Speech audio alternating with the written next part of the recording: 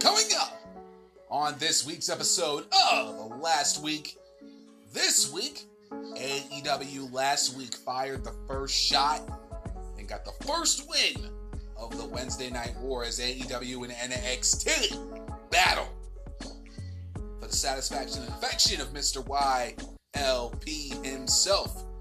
He was pleased with how everything went with Dynamite last week, and AEW seeks to go 2-0 in the series so far, but NXT gave us a stat card from last week involving 3 Dusty Cup matches, a Cruiserweight Championship, and set up a lot of storylines as we head into Vengeance Day and beyond. Did NXT do enough to tie things up, or did AEW somehow, some way with Beach Break, were they able to go 2-4-2? We're going to find that out today on this week's episode of Last Week. This week for you guys. And trust me, this was, again, a close battle. Ratings don't mean anything in terms of the Wednesday Night War between AEW and NXT. This is strictly what Mr. YLP himself prefers and what he liked from last week. We're going to find all of that out today. Without further ado, this is episode 2 of Last Week. This week, let's hit that intro. Let's get it started. And with that being said, let us begin.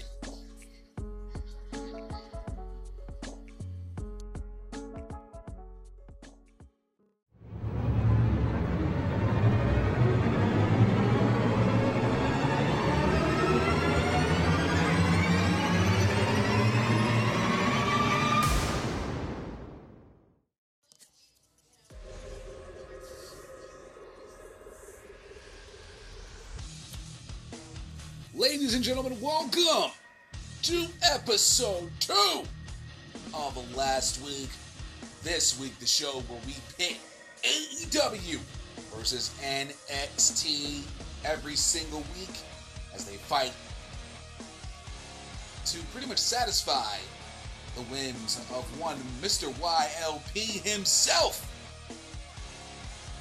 It is Monday, February 8th, 2021, and you are listening to this episode of the podcast, of course, on AmbiguousPodcastSolutions.com, Anchor.fm/Young Lions Perspective, Anchor.fm/WrestleAddictRadio, Amazon Music, Audible, and anywhere else you can listen to Wrestle Addict Radio podcast. Of course, if you have any thoughts, comments, concerns, opinions, questions, anything at all, do not hesitate to hit me up with an email over at younglionsperspective@gmail.com.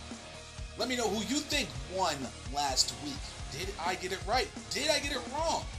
Let me know. Or you can head over to my Twitter at YLPerspective, on my Instagram at young_lions_perspective, and over on Facebook at Young Lions Perspective, all one word, or simply search for Young Lions Perspective Podcast. Woo! And as you can hear in the background, NXT has tied it up at 1.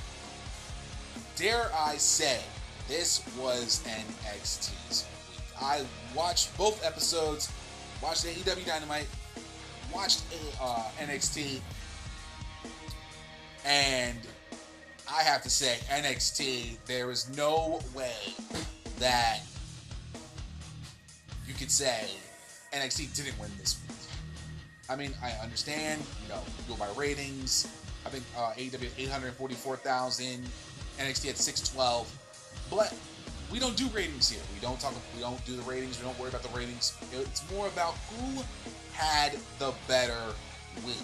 And from what I saw, to me personally, NXT had the clear-cut better week than AEW, and that means not only do they get the opening theme for this week's episode, they get the opening segment for this week's episode. We're going to talk about the 3 main focal points we need to keep an eye on going into this week.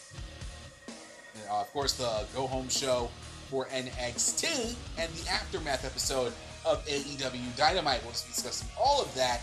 And, of course, talking about what's going to be going down this coming week, like I said before. I think we're going to have a fun episode with this one. But yes, NXT did win the week this week. This was just a clear cut. Immediately after the episode was done, I immediately said, yeah, they won. I immediately said, yep, they won. That was pretty easy. And they made it so easy. Because you got to think they have, of course, 3 Dusty Cup matches that were fire. We now have the next chapter of Karrion Kross and Santos Escobar. Pete Dunne and Finn Balor is now official for NXT TakeOver Vengeance Day this coming Sunday. There was just a lot that went with it, and they really, really were able to have not only the matches that were very important, of course, the Dusty Cup matchups, but everything in between during the opening match between Dakota Kai and Raquel Gonzalez taking on Casey Catanzaro and Kayden Carter, until we get to the main event of Timothy Thatcher and Tommaso Ciampa versus the Undisputed Era. This was just a wonderful night of professional wrestling, and I thoroughly am thoroughly pleased with the amount of action that we got, the amount of storylines they have going on. They're, of course, working on with Vengeance Day coming up this Sunday as we head towards the Go Home show this coming Wednesday. But the fact that they have other storylines that can be utilized even after Vengeance Day is taken care of. Because, of course, we all know we are in WrestleMania season. We're in the heart of it. We're in the middle of it. But I believe NXT is not going to have a takeover probably during WrestleMania weekend because they already have April 10th and April 11th locked up. They may have something going on in the month of March. We don't know as of yet. We will see. But I definitely think they will have something for probably either post-WrestleMania or before WrestleMania that they're going to have it on April 10th and April 11th. So I would definitely look for something around there. Maybe something after, of course. But that remains to be seen, and we'll figure it out in due time. But NXT easily took this week. It wasn't, like I said, it wasn't even close. Don't get me wrong. Dynamite had a solid show for Beach Break. It's just, when you compare it to NXT, it's like comparing chitlins to filet mignon. The difference is there, and you can easily tell if you watch it the way I watched it. Of course, I keep a keen eye on certain things, and NXT immediately just really had a lot more going for them going into this week. And I know with Beach Break, it was a solid show, but it wasn't. At least it didn't have the feel of a Revolution, especially for something that we are like about literally 4 weeks away from, less than 4 weeks. So they got stuff they're going to as we head towards Revolution. But I think this week NXT really was on their A game and were able to keep up all the energy, especially with the Dusty Cup. Definitely helped them a lot, and the storylines that they actually have, and they have been building on for some time now. So that definitely helped NXT. So let us, of course, let them have the victory lap by discussing the top 3 main focal points we need to keep an eye on going into this week's Go Home episode of NXT. Of course, we're going to be talking about the Dusty Cup. And I think that's the top thing we got going on here, of course, for the men's and the women's side.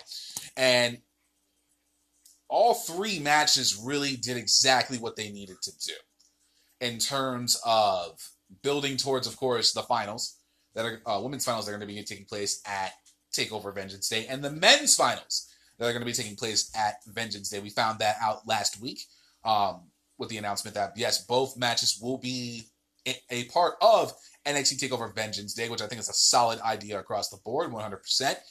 Why not have both finals? There's no reason to have them on a regular NXT episode. This is your TakeOver special. You need to have it that.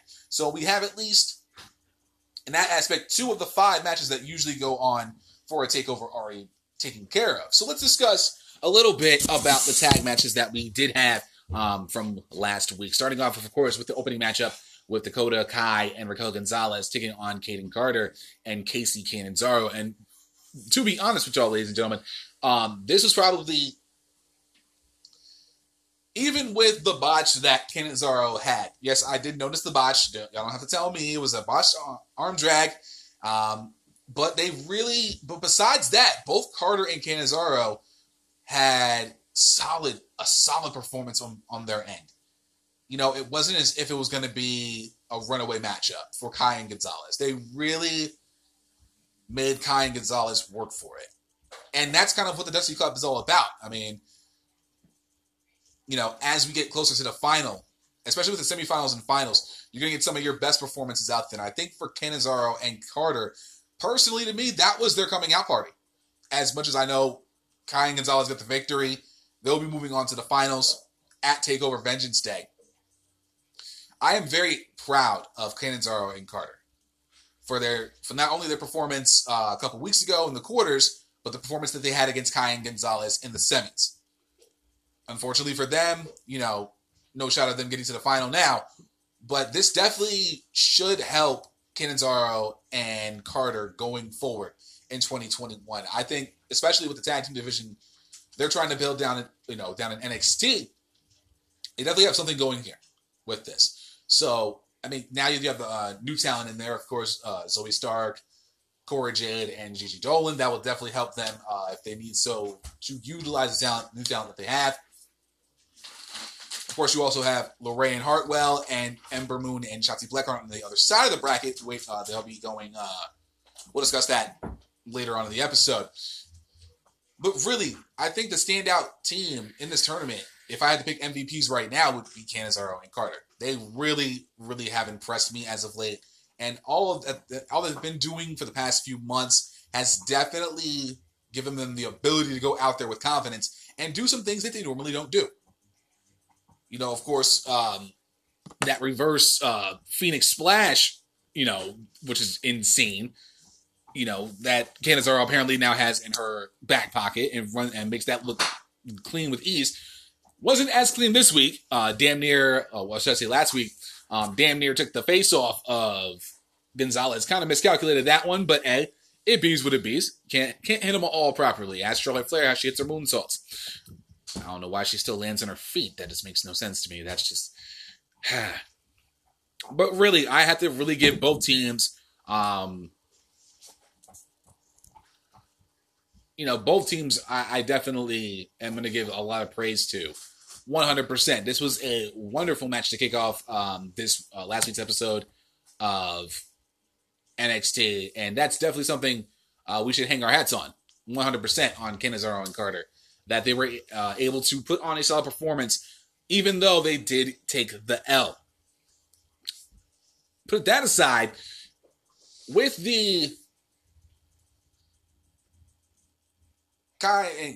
team of Kai and Gonzalez now going to the final, this is my kind of team right here. I think, honestly, I didn't really have a boat. I didn't really have a horse to put the bet on.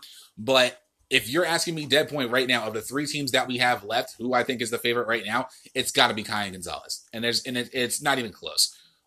These two have really,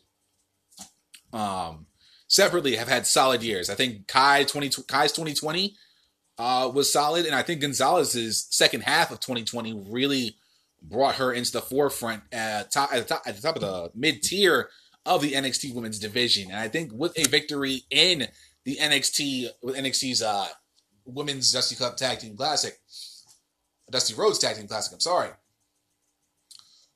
they're able to really have the chance to honestly, truly make a name for themselves in NXT. Not only in NXT, but in the WWE Women's Tag Team Championship scene. I think that's a really big deal, a big thing that a lot of people need to take notice. I've been saying it for a little while now. I believe that the winner of this tournament should face Nia Jax and Shayna Baszler at a pay-per-view and win the WWE Women's Tag Team Championships. I really do believe that. I believe that this team, I think any of the three teams left could do it, could actually believably beat Nia Jax and Shayna Baszler. And I'm being dead honest about that. Either one of these three teams could honestly make that case, and honestly, whoever of the three teams won those tag team championships, I think 100% this would definitely be a solid choice across the board. I would have no problem with that whatsoever. It would just be super easy to make that call. But with Kai and Gonzalez now in the final, we're seeing, and I think now this may be the possibility and opens the door for Blackheart and Moon to take the other side of that final. And given the fact that the possibility of, you can go heel versus heel or heel versus face, and either one of these matchups with LeRae and Hartwell versus Kai and Gonzalez, or Ember Moon and Shotzi Blackheart versus Kai and Gonzalez would definitely be believable. All of it would be believable. 100%. But I think the route they're going to be going with is heel versus face here. So I'm kind of predicting that Moon and Blackheart would get to the final. But if LeRae and Hartwell do get to the final, I think that would be a solid final regardless. But they may go with Blackheart and Moon given the fact that, again, heel versus face, and they've been rivals.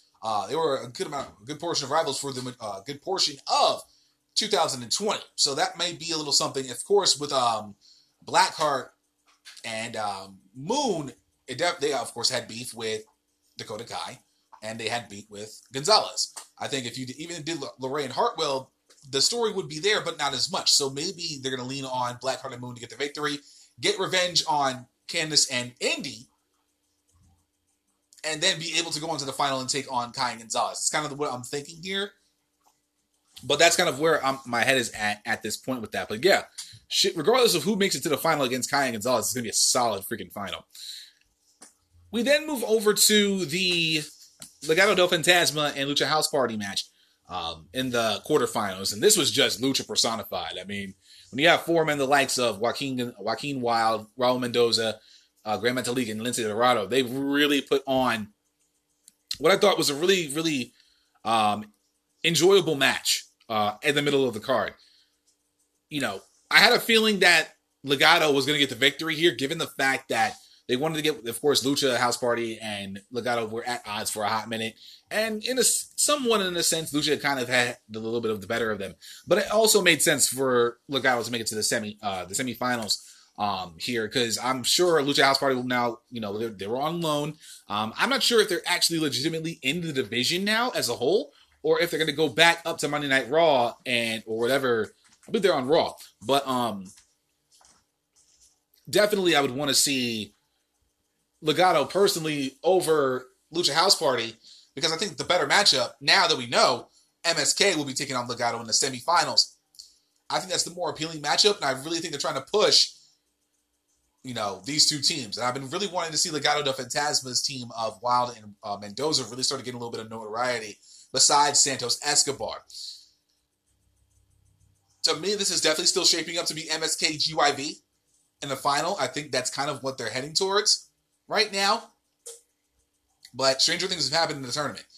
I just think the way the Final Four is set up right now, you're looking at a GYV MSK final, and at that point, I don't know who would honestly win that, because you can make the case for both teams. But that's a whole different thing in and of itself with that. So that's like I said, that's a whole different spiel here that we can discuss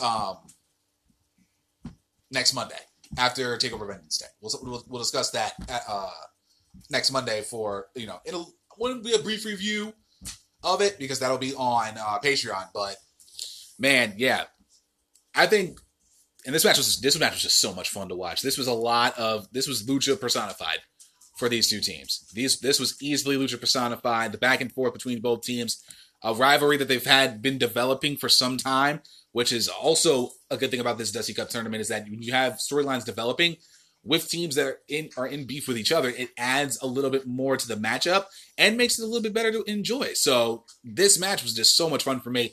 A lot of back and forth, a lot of Lucha action, a lot of sunset flip power bombs, deep arm drags, springboard moves. This was just fun. This was fun to watch. And honestly, I'd actually watch this match again. I really would. Usually I don't watch mid-card matches if they have any replay value, but this match actually has some fun replay value, and it really shows the development of Wilde and Mendoza as a tag team. I think they're going to be a hell of a threat in the NXT Tag Team Division for 2021. Definitely something a team to look out for in 2021 is definitely Legado del Fantasma's Mendoza and Wilde. which leads to the main event. Tui.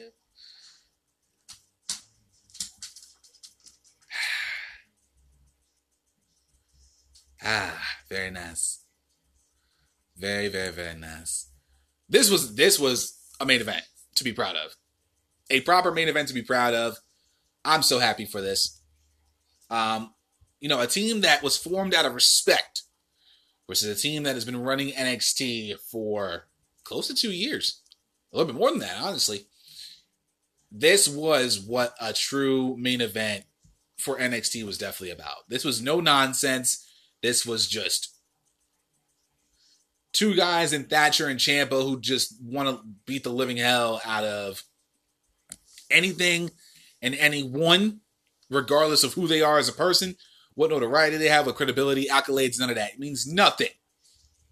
Means nothing to them. They want to beat you down.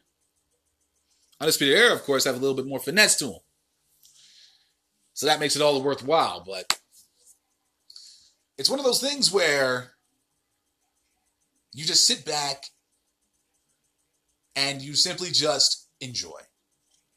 This was an enjoyable matchup. There was no interference, no nonsense, no bullshit. Straight up 2-on-2, going at it. And like I said, it was a solid main event across the board. This was the kind of main event you could easily ask for in terms of Dusty Cup matches. This is my kind of main event. And I love that it was my kind of main event. Just beating the living hell out of each other 100%. And in the end, Timothy Thatcher actually took a bullet for Ciampa. Timothy Thatcher took the bullet for Thatcher. And we'll go over that for a hot second. So we had Thatcher going for the Fujiwara armbar. Strong rolls him over. Thatcher gets the open palm strike, then hits a German suplex. Gets the tag to Ciampa, and they start a German suplex party, which I thought was pretty dope. After about 4 or 5 of them things, one last one from Thatcher into a running knee strike that got a 2 count. Thatcher throws Cole to the outside of the ring as he's trying to block Cole off. Then you had Ciampa blows to Strong's back. He goes for the fairy tale ending. Strong denies that. Hits the angle slam. Tags in Cole. Cole gets a super kick on Thatcher. And then they hit the flying knee super kick combination. And that surprisingly got a 2 count. Cole tags in Strong again. Strong hits in a hard hit. Thatcher pulls Cole out of the ring. And then it's a European uppercut on Cole. Looked like he was about to get hit with a wrecking ball drop kick. Misses that. Strong goes for the jumping knee strike. It's a belly-to-back suplex on the ringside barricade. Ciampa connects with the Willow's Bell to pick up the victory. Oof. So, Thatcher gets hit with a back suplex on the ringside barricade, and I gave Ciampa enough time to have the wherewithal to catch Strong in the Willow's Bell. Oh, yeah. Oh, yeah, 100%. This was, like I said, all-out action throughout that has so much replay value. It was so good. It was just so, so good. A good ton of back and forth of this. And I'm surprised I've been talking for 20 minutes about this because I kind of wanted to lessen that a little bit. But it bees what it bees. It was just one of those things where this was one of the better matches of the Dusty Cup tournament on the men's side. And we still have 3 matches left before the tournament is over. But yeah, so far, I have to honestly say, this is my match of the tournament. This was my match of the tournament. So far. I honestly have not seen a better match than this. And like I said, surprisingly, Ciampa Thatcher get the victory. A big shocking upset, in my honest opinion. But this was the kind of matchup that can really solidify Thatcher and Ciampa as a team if they want to use them going forward in the tag team division. But yeah, your Final Four set. You now have Thatcher and Ciampa versus GYV, MSK versus Legado. I still hold on to MSK and GYV making it into the finals for this coming Sunday. And I really think those 2 teams are going to pop the fuck off come February 14th. Now, I'm not saying that the winner of Finn Balor versus Pete Dunne will face Edge at WrestleMania 37, but I think WWE shouldn't immediately dismiss the option. Now, all y'all know I'm all about the details, and this opens up plenty of doors for WrestleMania 37's two-night card, and I'll explain. Quickly. Let's say Thatcher... Oh, that's Thatcher, Jesus Christ. Let's say Edge chooses Finn Balor or Pete Dunne, right? And they go on to face each other at WrestleMania. NXT Championship on the line. It becomes a banger. You open up the other two top titles on the main roster. That leaves the WWE Championship open. And that leaves the Universal Championship wide open. Now, I know there are reports out there saying Roman Reigns versus Edge is going to be the planned match at WrestleMania, to which I say you're out of your fucking mind. Edge is simply making the rounds. But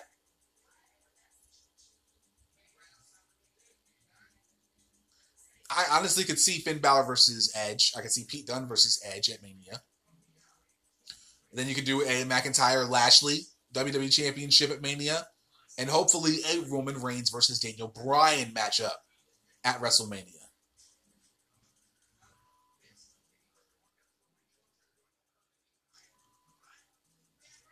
You set up the opportunity to have 3 marquee matchups of your brand's top championships on the line at Mania. Just throwing it out there, just putting it out there for you guys to understand. But let's talk about what happened with Finn Balor and Pete Dunne before Edge came out. Pete Dunne immediately comes out, and they said, they come up, they pull up to the CWC, and you have Mr. Dunne says, I want Finn Balor. So Lorcan and Birch were just like, let's go get Finn Balor. Pete Dunne's out there. He said, I told Finn Balor to his face that I'm not waiting anymore. But he didn't listen. So last week, I delivered a message again and snapped his fingers. Don't force me to make it any more clear than that. Out comes Finn Balor, gets to the apron and says, Pete, you say you're done waiting. But it looks to me like you're still hiding in line behind those 2 clowns. I don't hide behind anyone. Doesn't look like it to me. Lorcan and Birch dip out. Pete Dunne tells him, you better hold on to that championship tight, because the first chance I get, it's mine. Finn Balor tells him straight up, well, you got your chance. Takeover. Vengeance Day. Finn Balor versus Pete Dunne for the NXT Championship. Edge comes out. CWC's rocking. Feels good. I wish there was a crowd there, but...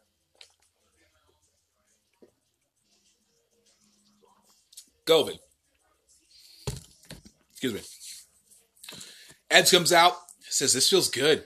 You see, a lot of times in WWE, we put the focus on the E. But here in NXT, the focus is on that second W, and that's fun. See, for years, I watched this show as a fan, just like everybody else. But you know what I always saw? Passion. Hunger. I see fire in your eyes. But what people don't know, and what I'm about to tell you, is that this place, this show, helped me find my passion. It helped me to find the passion to get my career back after 9 years. I used that passion to win the Royal Rumble this past Sunday. By winning that, it allows me to challenge any champion within this company. I look at you two and I see 2 of the damn best. You know how I feel about you, looking at Pete Dunne. See, you and I see so much of me. The good and the bad. But that's what makes us who we are. Pete Dunne shrugs his shoulders. And I would have shrugged my shoulders just like that 10 years ago too, kid. And I look at you. Then looking at Finn Balor. I see a guy who is operating on an entirely different level. You are in a zone that is special to watch. So, I'm going to be watching your match at TakeOver. Because I've never had that. So no matter who wins your match at TakeOver, that, pointing to the NXT Championship, is intriguing. And if I haven't made my choice by TakeOver, who knows? This fight may cause me to make my choice. Okay.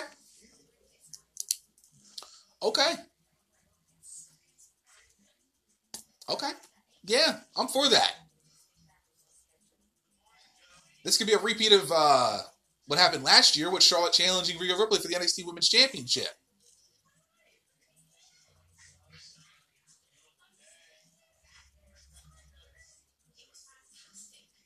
I'm for it. I'm all for it. Edge versus Finn Balor or Pete Dunne at Mania for the NXT title? Yeah, give me. I want that. I would like that. Because I believe in my mind that would be so much better than seeing a Roman Reigns versus Edge. Hell, maybe I would actually want to see that over Drew McIntyre versus Edge. I think you can get a lot more out of Finn Balor than you could with a Drew McIntyre or a Roman.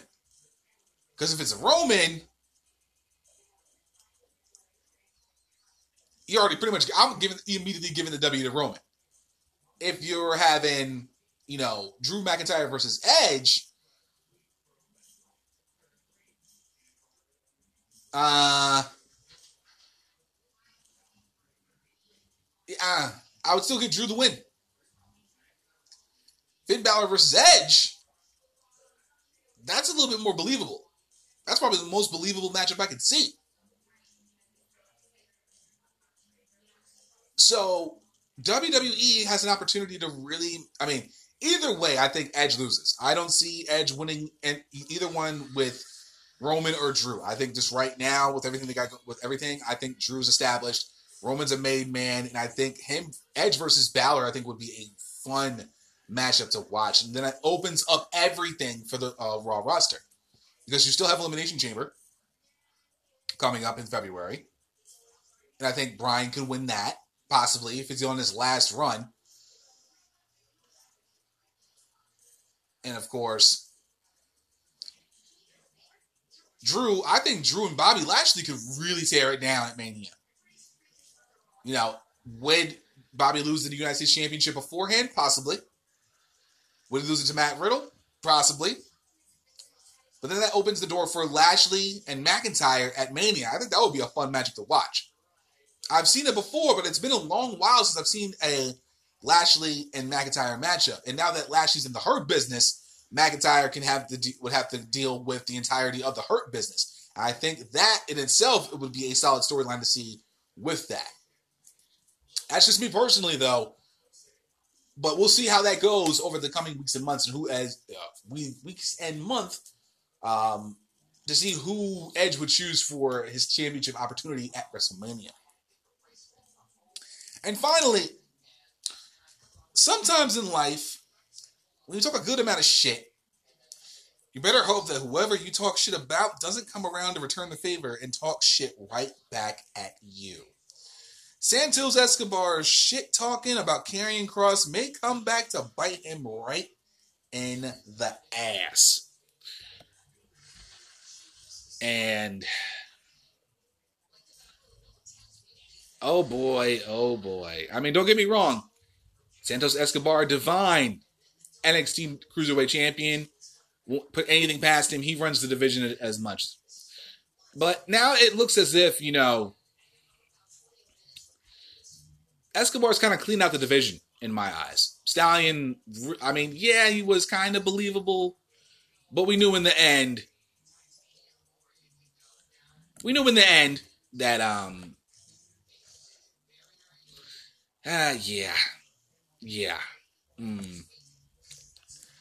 It's one of those things where you would want to see, let's go back to what he said about Karrion. Pretty much talk shit about him. Title you never lost and all this shit. Yeah, he was talking a little bit. And then, of course, with the preview of the Legado del Fantasma matchup, he even said himself, the end is near. Referring back to the tarot card from last week. So, of course, Escobar dominates, defeats Stallion to retain the NXT NXT Cruiserweight Championship. And of course, the entire matchup, Scarlett was watching his matchup with a keen eye on Escobar.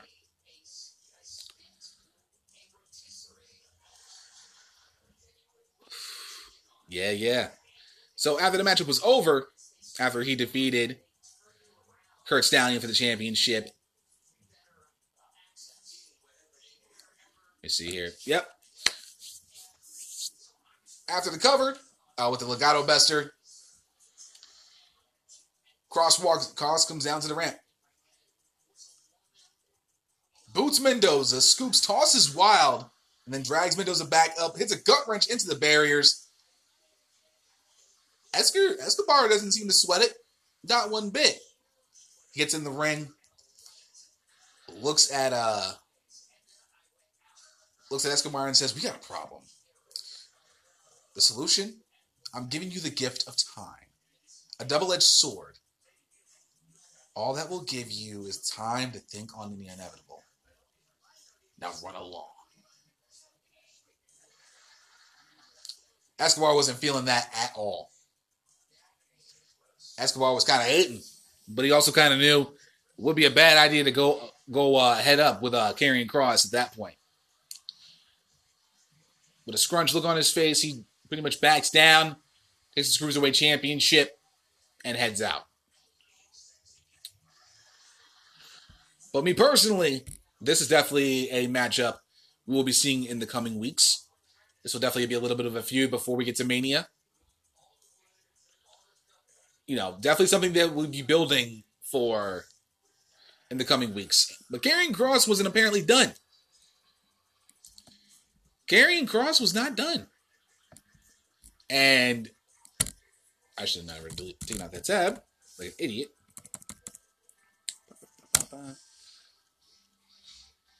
So later on, after Edge spoke with Finn and Pete, he then, I believe, he was talking to the Colossal, Bronson Reed, in the back. And NXT catches up with him. Asked him if he made a decision on who he would face. He said, "No, not yet, but even if I did, I wouldn't tell you." Excuse me. We then see Kross come over, looks at Edge and says, "You got a very big decision to make. A moment that you will have to live with for the rest of your life. I hope you choose wisely and not emotionally. Because in the end, it won't be Pete Dunne or Finn Balor going to WrestleMania. It'll be me, having taken back the title that I never lost. Time tells all, even for the ultimate opportunist." Edge comes out and says, "Ooh, sounds scary." But with words like that, they can be motivating. They can motivate me to come back to NXT. Maybe you wouldn't like that. I don't know. They might set up table. I like very much. I do like very much. This is going to be fantastic. Great success. Just do it. Just do it. Just bring Edge down to NXT. Do it. Hell, I know they want Kevin Owens to drop back down to NXT. That'd be dope. They should do that. Absolutely. Bring Owens back to the NXT. Oh, yeah. 100%.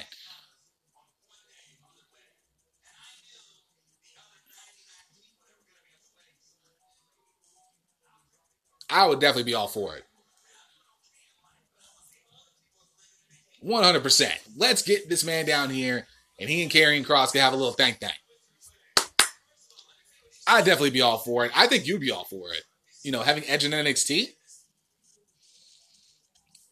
I wouldn't even say this is the safe move. I'd say this is the smart move. The smart move to bring Edge down to NXT and not have and not lose the believability of Edge possibly becoming NXT champion. That's just one man's opinion, but we'll see what goes down in the coming weeks and months ahead. So that's going to conclude what went down with NXT last week. When we come back, AEW this time has to play second fiddle. And we'll discuss what went down over on AEW's Beach Break for episode 2 of last week. This week, stay tuned. We'll be right back.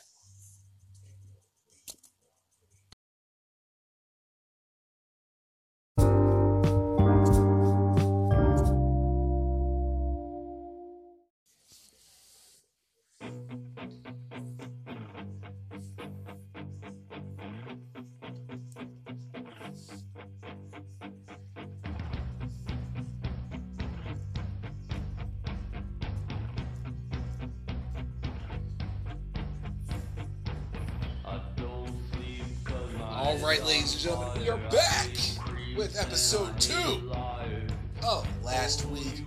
This weekend, unfortunately for AEW, they had to play second fiddle. But it's not to say AEW Dynamite did not come out swinging this week. Of course, last week was Beach Break. And I would have to say, for a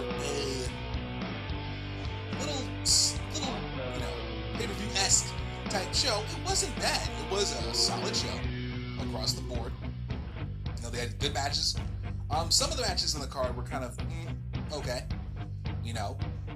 but they were continuing to develop a lot of things. I think this was more so developing storylines as we head towards AEW Revolution, than more so having Beach Break be its own show. That's kind of the vibe I felt from it when I watched AEW Dynamite last week. So that's kind of where my head was at in terms of why NXT defeated AEW Dynamite this week. That's not to say we didn't have a lot to talk about. Okay, there was a good amount to talk about. I'm going to get it out of the way now. The wedding between Kip Sabian and Penelope Ford. Congratulations again to Sabian and Ford for getting hitched. We know what was going to happen. We saw some buffoonery. And in the end, Chucky T and Orange Cassidy were able to get the last laugh on Kip Sabian and Miro. With Chucky T, of course, handcuffing Miro's leg to the ropes, not allowing him to actually get a good amount of offense in, but not enough to keep Chucky T incapacitated. Kip Sabian got a little offense in. Penelope's Ford's face got crushed into the cake, and Orange Cassidy comes out and gives a nice little move there to Kip Sabian to incapacitate him as they get revenge on Miro and Kip Sabian, and Chucky T no longer has to be the butler of Kip Sabian and Miro after Beach Break had happened. So, with that being said, let's get into the three main focal points I believe everyone should be focusing on going into next week and beyond. And I literally wrote these two words as my first point. Motherfucking Kenta. Literally, that's all I wrote. Motherfucking Kenta. Now, as we talked about and reported on last week, on News of the Week, from Cincinnati Five Wild Podcast, if you've not checked that out yet, do make sure you check that out, and all the news with the relationship, the partnership between AEW and NJPW finally beginning. And they had wasted no time in getting that popping.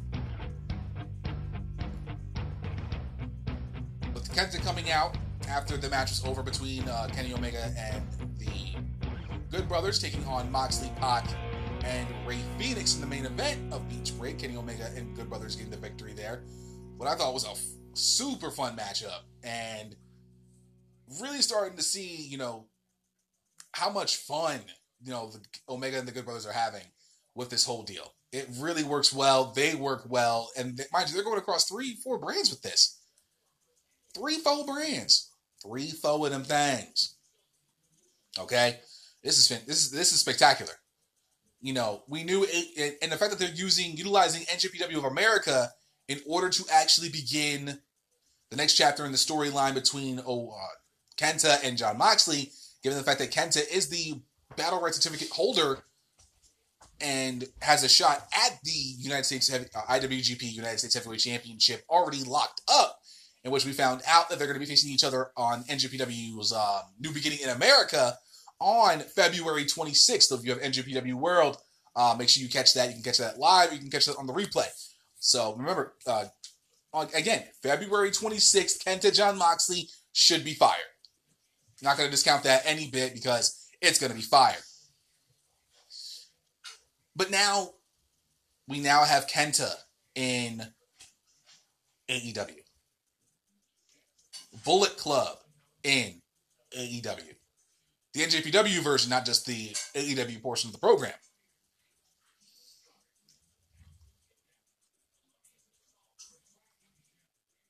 This, again, like I said last week, opens the forbidden door. This opens the forbidden door for AEW and NJPW. Being able to utilize NJPW of America in order to be able to have Kenta Jon Moxley that becomes somewhat of a storyline within AEW.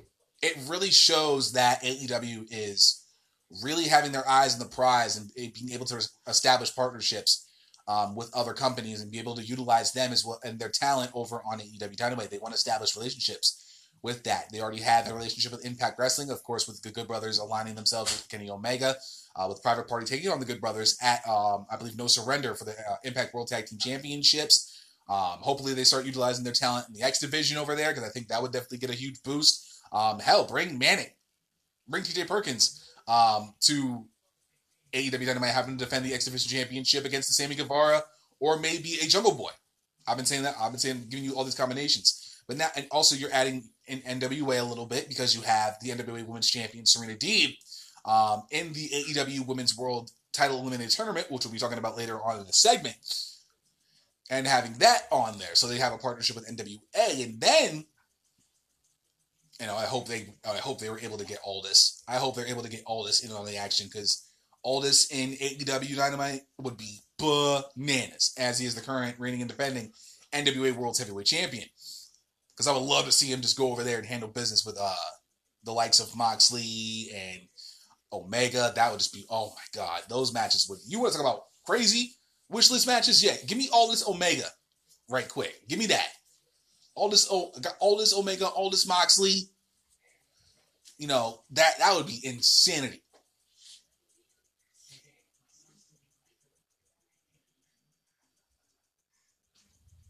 So now we have Kenta in AEW, attacking Moxley after the matchup. Came in masked up, hoodie down, all that. Takes off the mask, takes off the hoodie, and reveals himself, Kenta, in AEW.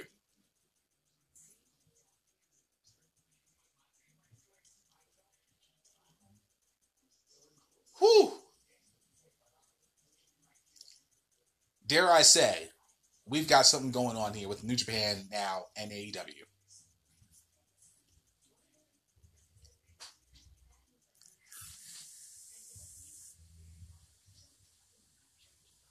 Simply wonderful. Just fantastic across the board. Now you got what? You got Impact, you got AEW, you got New Japan, and you got NWA a little bit working together as a cohesive unit. Working together as a partnership across the board for everyone.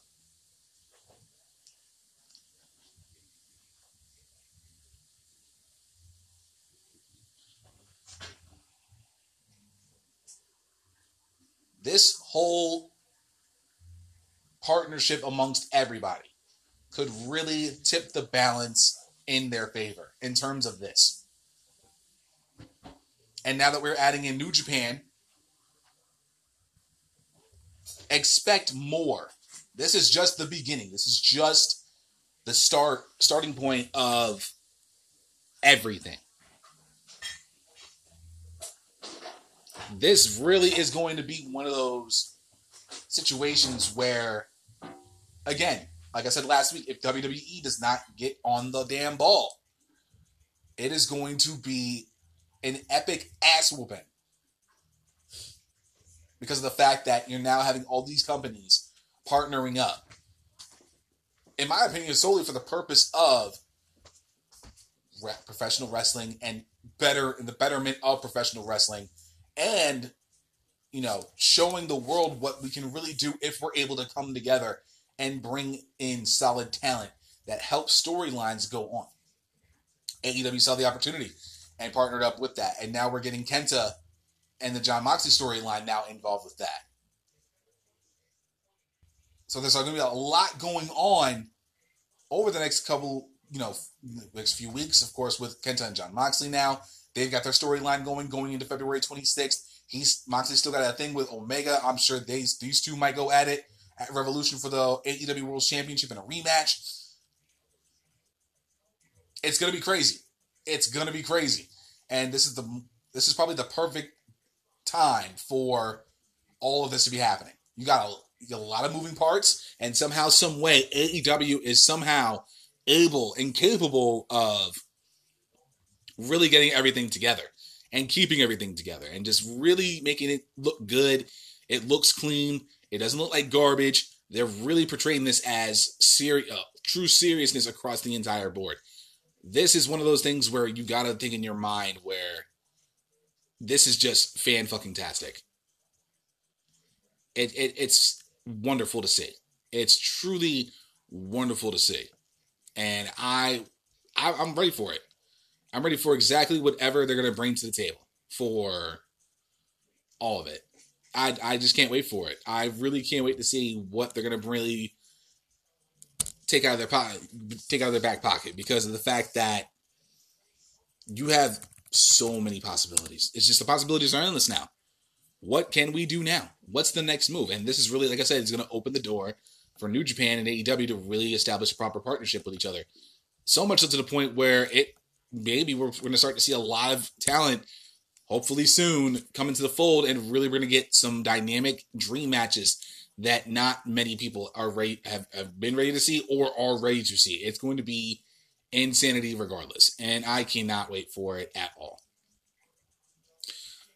Let us, though, get into the Inner Circle action, because that's a definite big storyline going on, for sure. We, of course, had the Tag Team Battle Royal to open up last week's episode of AEW Dynamite. And with the winners of, if any team besides the Young Bucks win, they get a shot at the AEW World Tag Team Championships at Revolution on March 7th. If the Young Bucks were able to get the victory in the Battle Royal, they would be able to handpick their opponent at Revolution, and it was actually announced by, I believe, Shivani.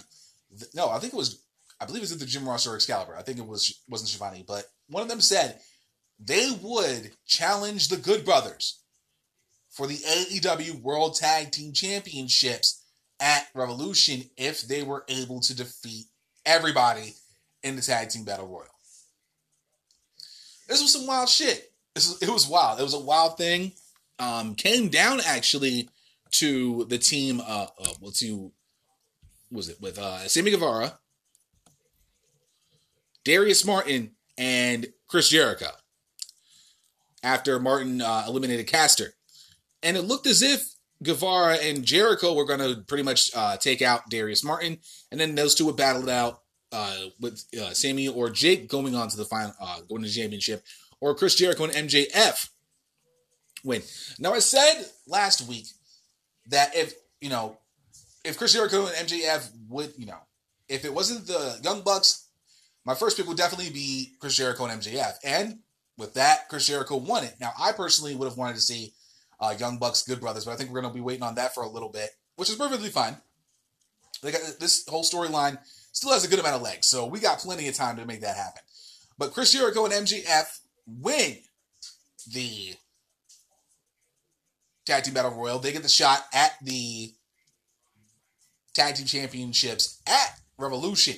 Sammy Guevara, though, felt some type of way about it, given the fact that he was eliminated by Chris Jericho as he was trying to get Darius Martin out. So he was trying to throw both men out, but just Darius Martin was able to hang on, and unfortunately for Guevara got thrown out. In the end, though, Jericho was able to throw out Darius Martin, and he and MJF won the matchup, thus giving them the right to challenge for the AEW World Tag Team Championships at Revolution. But there was a little bit of dissension in the back after the matchup. After the matchup and the announcement, of course, the Women's World Title Eliminator Tournament, the new number one contenders are already celebrating. They got a whole cooler full of bubbly. They're ready to party. And they get into the back. So they're getting ready to celebrate. Jericho's, and MJF, number one contenders, we're all in this together. And Sammy comes out and says, "Are we?" Jericho's like, "Of course. Everyone else got thrown on the end, but it's collateral damage." Oh, collateral damage. Why are we always collateral damage? Like, wait, we're all in this together. Inner Circle's in for championships. Sammy's like, you know what? Sometimes I'm not sure. He storms out, and Jericho and MJ was like, tells Jericho, maybe you should go talk to him. Now, I refer back to a voice message Mr. Fred sent me many months ago, asking me and this is still a recurring thing because this storyline is getting better and better with the week. He asked me, just in case you guys missed it, if MJF was trying to take out Jericho and take over the Inner Circle. To which I replied, no. And I still state to this point that MJF is trying to implode the Inner Circle from within and taking out Chris Jericho at the same time. But Mr. Fretz may be onto something, people. I wouldn't say I discount it. I didn't discount it. I just said he wouldn't take over the Inner Circle. And I would say he would implode the Inner Circle. This would allow the Inner Circle to implode by his doing, by his manipulation. But Mr. Fretz is definitely onto something now. He's still onto something. I'm not going to take that away from Mr. Fretz. He is definitely onto something. Now, keep in mind of what Sammy had said when they had their Inner Circle resolutions and all that. The state of the Inner Circle. If there's one mess up, one mix up, one piece of nonsensical bullshit, I'm gone. Chris Jericho will give the blessing. Sammy's leaning towards that. Sammy's leaning towards literally going out on his own. If one piece of nonsense goes down. And maybe what MJF is trying to do is take out the two weak links in his mind. Destroy Chris Jericho as leader of the Inner Circle, and in the process, getting rid of Sammy Guevara because he believes he's dead weight. And the possibility of the remaining members of the Inner Circle, that being Hager and Santana and Ortiz, and then become a quintet. Mr. Fretz is still onto something. And I still lean towards nah, but it's really getting a little bit harder to keep up with the theory. The possibility is there, Mr. Fretz, and I think, it's starting to lean your way. And I wouldn't be mad at that one bit, because that would be one hell of a storyline for MJF and Chris Jericho. Because MJF Chris Jericho is still a match I honestly still need to see in 2021. With the possibility of fighting for the leadership of the Inner Circle may be the thing that would help this cause be crazy. That would be very interesting. But yeah, Mr. Fretz, you're definitely on your way to something. I think you've got something in the bag. MJF, of course, tells the boys, it's time we have a conversation. Wardlow, you mind handling that? Gets the cameraman out, closes the door. And then you have MJF, Wardlow, Hager, Santana, and Ortiz.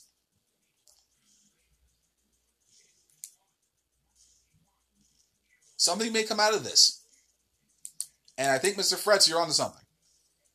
I think your theory is starting to hold up and starting to hold water. Into what shape? I don't know, but I think you're definitely onto something. I think you might be right on this one. I think you might have me stand corrected. And if that's the case, you will get all the credit in the world, of course, and you easily have my vote of confidence going forward. But, of course, everything remains to be seen. Finally, you know damn well that we're going to be talking about the AEW Women's World Title Eliminator Tournament. You knew that was going to happen. In my mind, this could be AEW's best chance to rebuild the women's division and reestablish the foundation that Hikaru Shida stands on as we speak.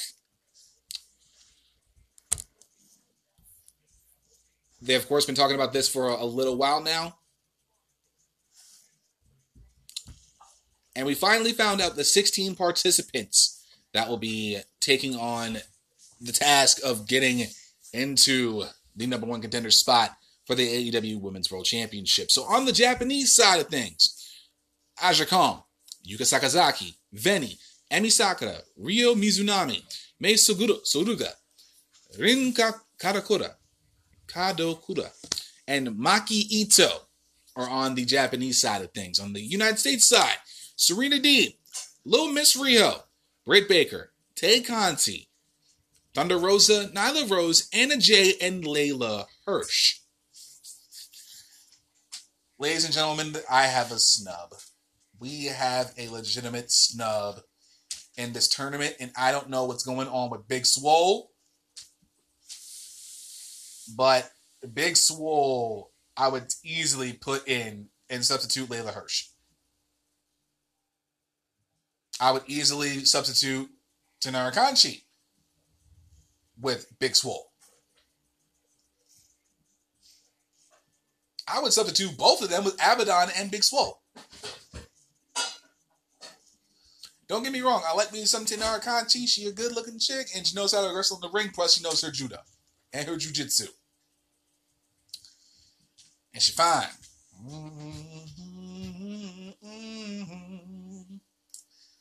I'm just a man. I am merely just a man, and I've seen that woman's Instagram, and we already know what time it is. But for me personally, Kanchi and Hirsch, I think still need more work before they can be put into an eliminator tournament. I was kind of shocked that Big Swole was chosen as one of the 8 for the American side. I don't know if she has an injury or if they're just not working, they have nothing for her in creative or anything of the sort. But that's a hell of a snub to me personally.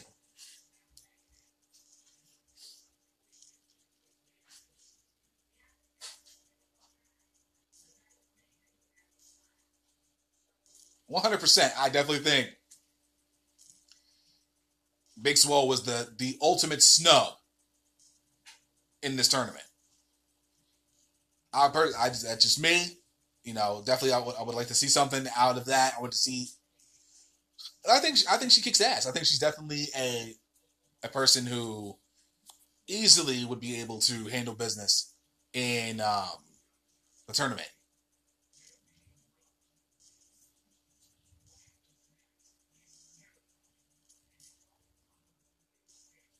So it kind of like threw me through a loop a little bit for the fact that Big Swole didn't get in this tournament. Like I said, it's the ultimate snub.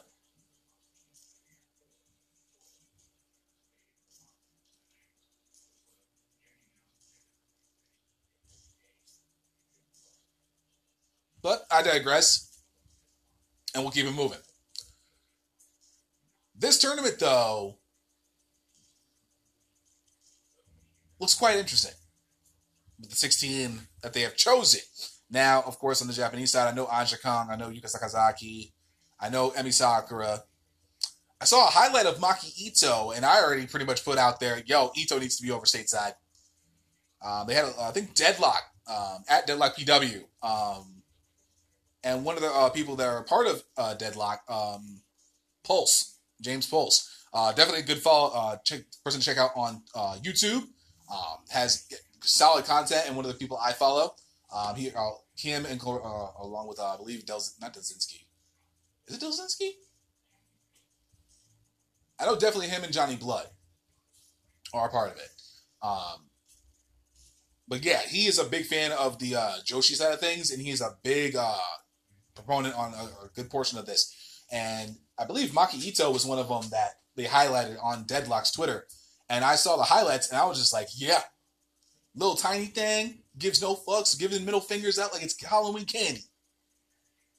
Has her own theme song, and she crazy.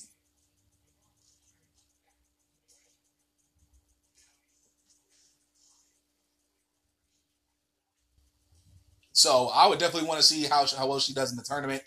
Aja Kong definitely is going to be a favorite on the Japanese side. Sakazaki will be looked at. Sakura may get out early, I'm not sure. But, of course, Veni, Mizunami, Soruga, and Karakura, those are people we're definitely going to keep an eye on for this tournament because they're unknowns to us over here stateside. So I'm curious to see how they're going to, because I believe on their side of the bracket, they're all matches that are going to be taking place in Japan. So just so we know, and then the winner, I believe, of that will head back, go to stateside and challenge the winner of the U.S. side in the eliminator tournament final sometime in 2021. We shall see how that goes down. But that's your 16 right here. And I'm sure, I believe Sakazaki is still signed with AEW. Sakura is still signed with AEW. Rio, of course, signed with AEW. She wasn't going to go anywhere anytime soon. But this definitely opens up an opportunity for, ladies like Rio to get back into the swing of things. Britt Baker to become a proper contender for the championship. Thunder Rosa, Britt Baker matchup in the semis on the U.S. side might be a thing. Nyla Rose will definitely get her groove on in this tournament. Anna Jay definitely will have something to say. Kanji and Hirsch are the two wild cards. They can make some waves, but I expect first round exits out of both of them. And I have a strange feeling that they're going to do Kanji and Jay as a first round matchup for the U.S. side. That's just me. On terms of the Japanese side, Sakazaki could definitely make a run. Sakura will probably have something to say about that. Aja Kong will definitely be a beast to be dealing with in this tournament. But, I'm not sure who I would want to see win this tournament. Because given the fact that I don't know a good amount of the names on the Japanese side, and the fact that the U.S. bracket definitely is wide open. It's definitely wide open, so I'm curious to see what matchups we may get out of this. As far as we know, the only matchup that we know of is Serena Deeb versus Rio in the first round. Who I would put in the second? That matchup in that side of the bracket? Give me Nyla Rose and Layla Hirsch. And then we can the possibility of Rio and Nyla Rose in the semis of the bracket would definitely be crazy. Because if y'all never seen that matchup, was it last year? I want to say, was it last year? I believe it was last year. Early last year. It was early last year or late 2019 that we got that matchup with Rio and Nyla Rose, which at that time was one of the best women's matches that we had ever seen in AEW Dynamite in that division. And still one of my favorites ever. Because they blew the roof off of that building with that matchup. Crowd went fucking bananas for that matchup. So I would definitely want to see something with that. We will see how everything goes with all of that. But this tournament is going to be interesting to see. I'm sure they'll be able to probably be starting it very soon. If not, this coming week, they'll be starting it maybe in the next couple of weeks or so once they get brackets sorted out and everything. But that is going to conclude what went down last week on AEW side. When we come back, we'll talk about the final segment of the show and discuss what will be going down this week for AEW Dynamite and the Go Home episode of NXT before NXT TakeOver Vengeance Day. All here on episode 2 of Last Week This Week. We'll be right back.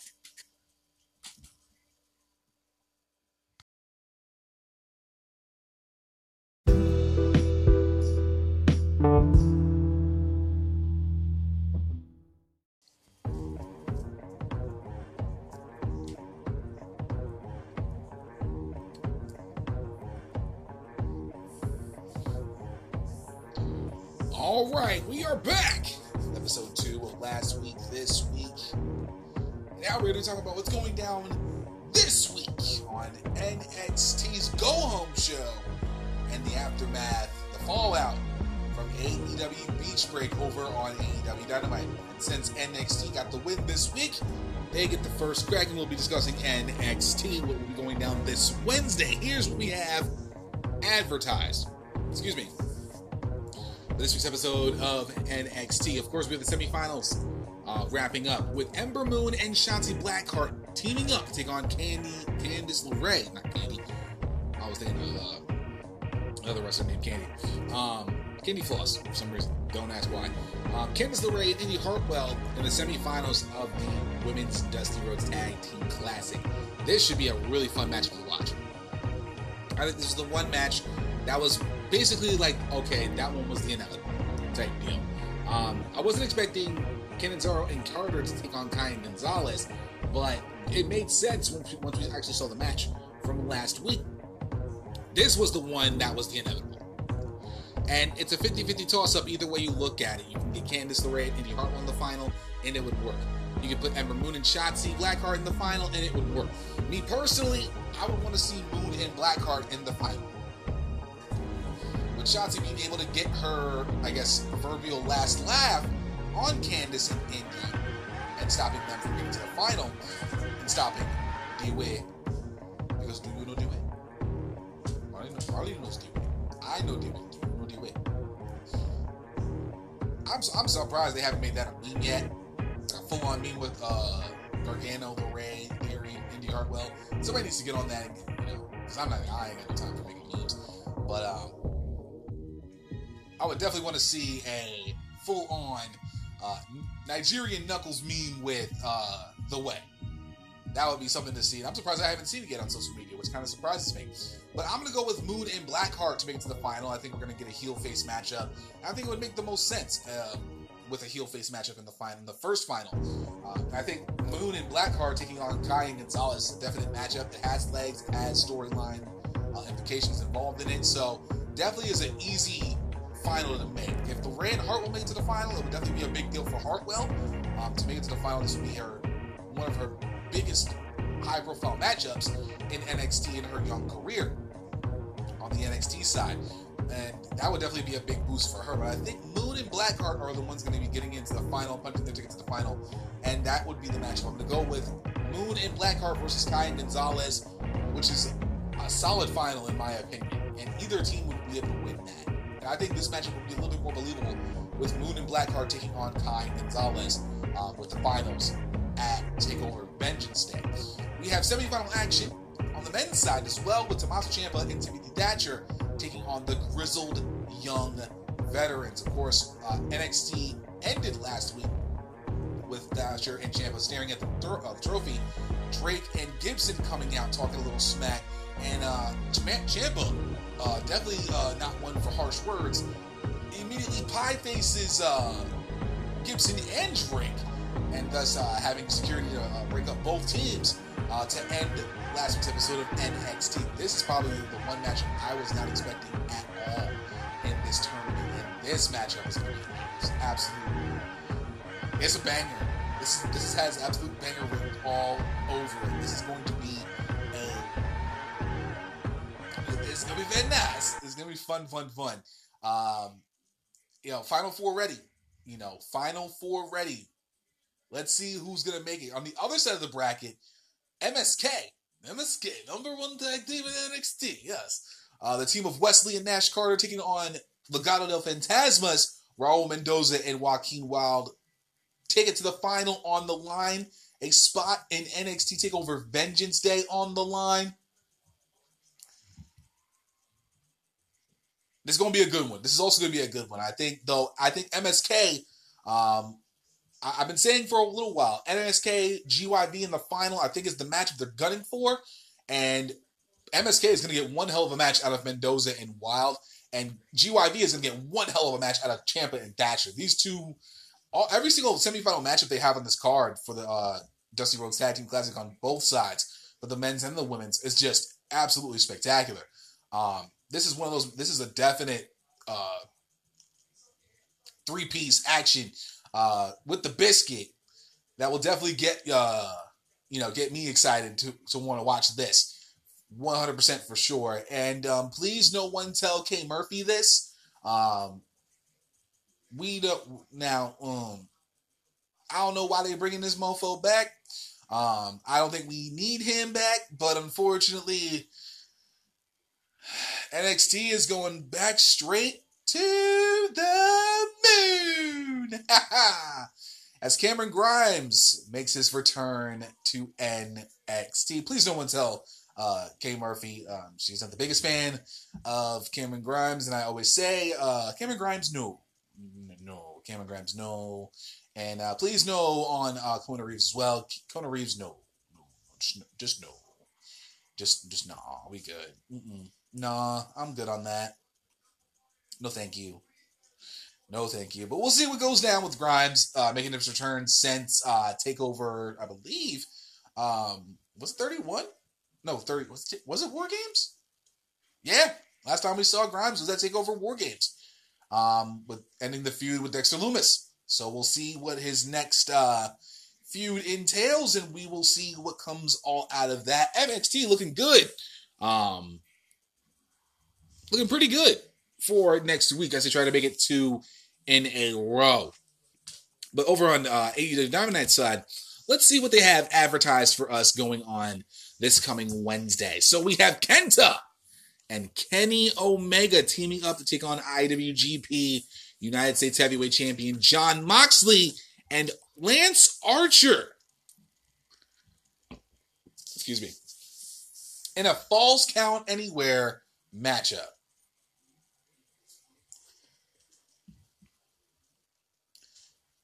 This came as quite a surprise, but they're going to be now. With Moxley and Kenta facing each other on the 26th, they want to get ahead of the ball. They want to get definitely be ahead of the 8 ball on this one. So we're getting Kenta, his AEW matchup debut. That's going to be interesting to see. I'm quite excited for that. Absolutely going to be fun to watch. It's a Falls Count Anywhere tag team matchup. I'm quite excited to see how this match turns out. This is crazy. This is a good one. This is easily a good one. I'm excited to see this, and I hope you guys are too. Darby Allin defends the TNT Championship against the Bad Boy, Joey Janela. This is also going to be an interesting matchup to see, especially with Team Taz wishing Mr. Allin good luck in his matchup. I don't know what that means. They also said they might be taking a closer look at this matchup with Allin and Janela ahead of the Street Fight tag team match with Starks and Cage taking on Allin and Sting. That's going to be a very interesting matchup to see with all of that. I'm quite excited to see it. And it's been a while since I've seen Joey Janela in singles action. So one time for Jersey real quick as he tries to gun for the TNT Championship. We'll see how that comes out. Number 1 contenders to the AA Ron for some reason. Words are hard. For the AEW World Tag Team Championships, Chris Jericho and MJF take on the Acclaimed Anthony Bowens and Max Caster in 2-on-2 action. That should be an interesting matchup. Again, not a fan of the freestyling from I believe it's Max Caster. Kind of weak bars. As a hip hop fan myself, and I have been for quite some time. They some okay bars. They're not, the wildest bars in the world. They're okay. But, I've heard better bars. Trust me when I tell you I've heard better bars. But we'll see how this matchup goes. This is one of those, tune-up matches for Jericho and MJF to keep them warm, keep them going as they make their way towards AEW Revolution in their Tag Team Championship match with the Young Bucks. Of course, we still have the storyline with Guevara and the Inner Circle. He feels some type of way, of course, with MJF and, kind of questioning Chris Jericho's tactics. That's going to be something we need to keep an eye on going forward. Maybe Sammy Guevara gets involved or some nonsense happens. We know Wardlow will be on the outside as well. We'll see how everything goes. Maybe the entirety of the Inner Circle will be on the outside. Shenanigans happen. The Acclaimed get a victory. Who knows? We'll see how everything goes, but keep that fresh in your mind. Yes, we have Chris Jericho and MJF, number 1 contenders to the Tag Team Championship. But remember the storyline that we talked about earlier on in the segment, earlier on in the show. Mr. Fretz's theory still holds up right now. And we're going to see more of that develop as we now begin the road towards Revolution in March. So I'm going to be curious to see how everything goes down with MJF and Chris Jericho in their match against the Acclaimed this coming Wednesday. And to round out what they have advertised for Wednesday, Cody Rhodes and Lee Johnson are going to take on Peter Avalon and Cesar Bononi. If any of you guys remember him from NXT, Bononi used to be a little bit of a mainstay there. Didn't really get much off of the platform, unfortunately. I believe him and Arturo Ruas might have been a little bit of a thing there. I wish they could have been a thing on NXT in the tag team division. But unfortunately, Bononi got released from the company. And now he's over in AEW. And I believe this is also his AEW Dynamite debut. Teaming up with pretty Peter Avalon to go up against Jericho. Rhodes and Lee Johnson from the Nightmare Family. So I don't know. I don't even know where this stemmed from, to be perfectly honest. I think nothing came out of it. It's just a matchup that they made to keep Rhodes fresh and help Lee Johnson get a victory. I don't know. Honestly, besides, Kenton Omega versus Moxley and Archer, Allen and Janela for the title, I don't know exactly what else they're going to have on the card, but this kind of seems a tiny bit underwhelming to me for some reason. I mean, when it comes to, the undercard, Rhodes and Johnson versus Avalon and Benoni seems like something I would want to see on AEW Dark. MJF, Chris Jericho, and The Acclaimed, that's definitely a matchup that deserves to be on Dynamite. It's just kind of has that feeling of one of those things where we kind of know the outcome before the match even starts. It's kind of one of those deals.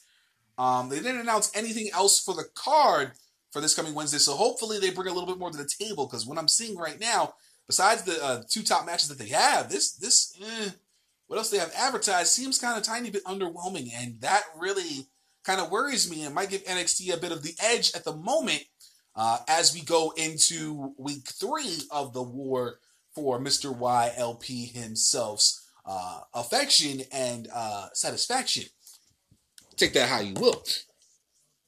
All in all, this is a solid. I think NXT right now, like I said, has the edge, but given the fact that they have the Dusty Cup matches, 3 semifinal matchups that have big importance as we head into NXT TakeOver Vengeance Day this coming Sunday.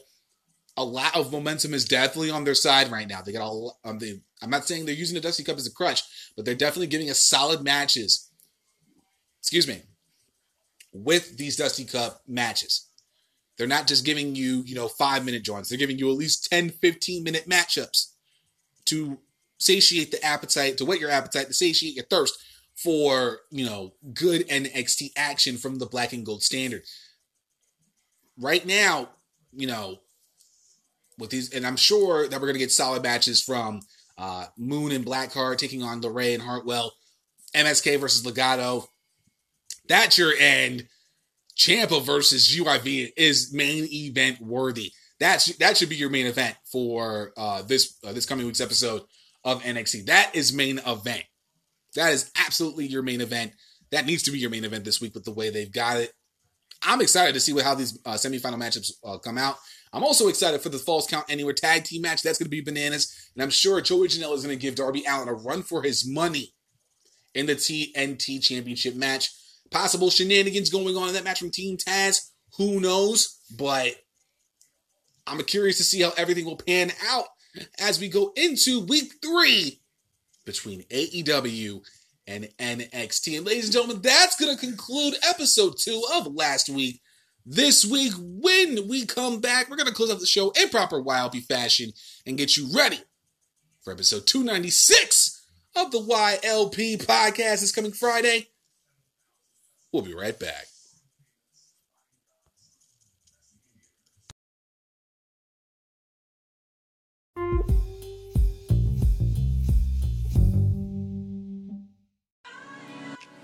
All right, y'all, that's going to conclude episode 2 of last week.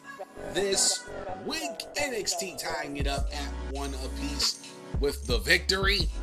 We'll see how week 3 goes. Can AEW climb back, get that 2-1 lead, or now does NXT have the momentum and will make it a 2-week win streak? We'll see how every single thing pans out, of course. If you have any thoughts, comments, concerns, or questions about today's episode, if you think AEW won the week, if you think actually Mr. YLP himself was correct in saying NXT took the week, leave me a boy an email over at younglionsperspective@gmail.com. Let your voice be heard.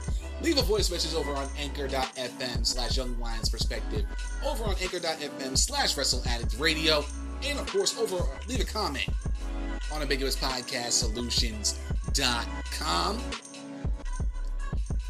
Also, you can hit your boy up on my social media if you want to follow me there. Follow me on Twitter at YLPerspective. That's capital YLP Perspective. I do live tweet for AEW Dynamite every Wednesday night. SmackDown Live every Friday, unless I have a prior engagement to attend to. I will let you guys know beforehand what's going on with that. And my apologies for not live tweeting or letting you guys know I didn't live tweet last week. I was just dead tired and working my ass Yes, it'd be like that sometimes. I fell asleep super early those nights, and it'd be like that sometimes. But usually I will let you guys know prior to that night's particular episode that I will be taking care of that. I also do live tweeting for every AEW live pay-per-view, every WWE live pay-per-view, every NXT and NXT UK takeover. And of course, if I'm up at 3:30 in the morning, I just can't seem to go back to sleep. I do live tweeting for New Japan Pro Wrestling as well. If you want to follow me over on my Instagram, you can find me over there at young_lions_perspective, updates on shows, memes, 60-second thought videos, and all that good stuff over there. If you want to find me over on Facebook, and given the fact that Instagram and Facebook are our best friends, all of my Instagram posts immediately go over to the Facebook page. I can be found over there at Young Lions Perspective, all one word, or simply search for Young Lions Perspective Podcast. Make sure you like the page, share the page, and make sure that you follow the page as well. Over 100 followers over there, and I want to thank every single one of y'all for your continued love and support. If you want to share this episode, do not hesitate to do so across the board. Instagram, Facebook, Twitter, share it over there. All of the alt text, Gab, I'm over there on Gab, at @Sweet_Senator. If you want to share the love over there, please do so. Also under all the messaging apps, Signal, Telegram, WhatsApp, Voxer. You can also do it on Facebook Messenger. Slide in your friends' DMs with it. Send it in a text message. It doesn't matter. Spread the word about this podcast and, of course, the entirety of Wrestle Addict Radio with the Wild P Podcast, the Kings of the Rings Podcast, the Fretzelmania Podcast, and don't you dare forget about the everyday life himself, Mance Chapel, the host of The Delight Show with Mance Chapel. We got that all over there, all that good stuff, and it's a beautiful thing. Also, if you're looking to find us on other different platforms, we are across the board with Wrestle Addict Radio.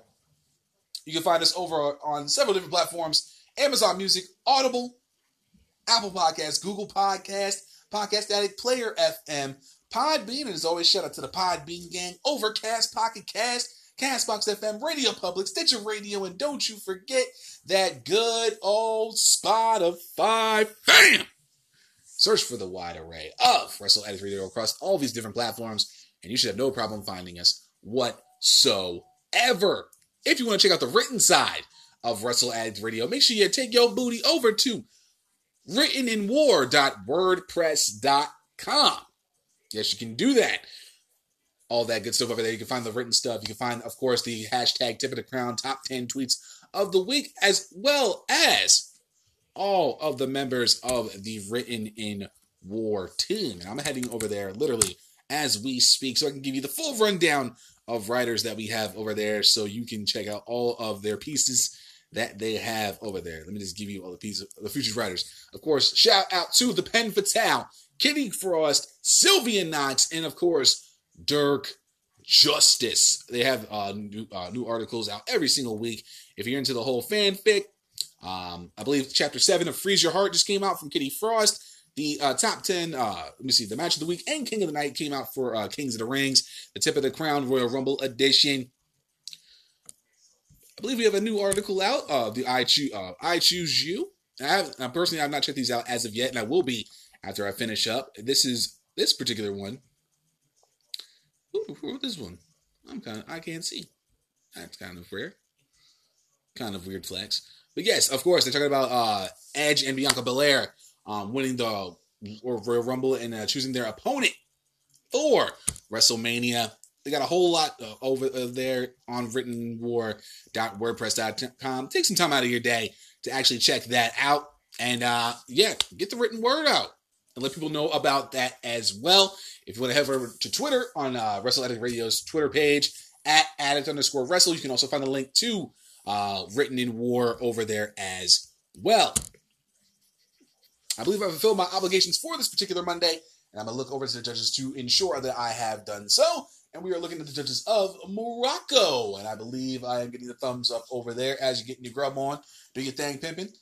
Happy Monday to you, or actually Tuesday, you're on the other side of the world. Anywho, y'all know what it is. This coming Friday, episode 296 of the YLP podcast is going down with the news of the week. All the news that's fit for your boy to talk about. We're going to be discussing everything that has gone down over the last 7 days.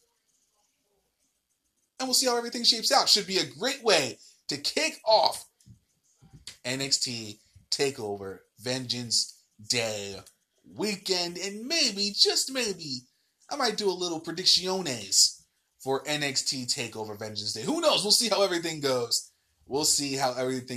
Other than that, guys, enjoy the rest of your Monday.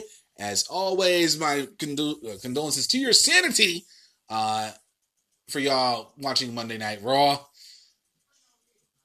Bless up to your minds. Enjoy the rest of your Monday. Enjoy the rest of your week. And I'll see you guys right back here this Friday for episode 296 of the YLP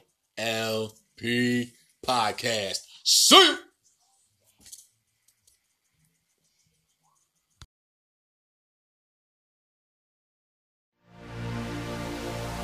This has been a Wrestle Addict Radio branded podcast.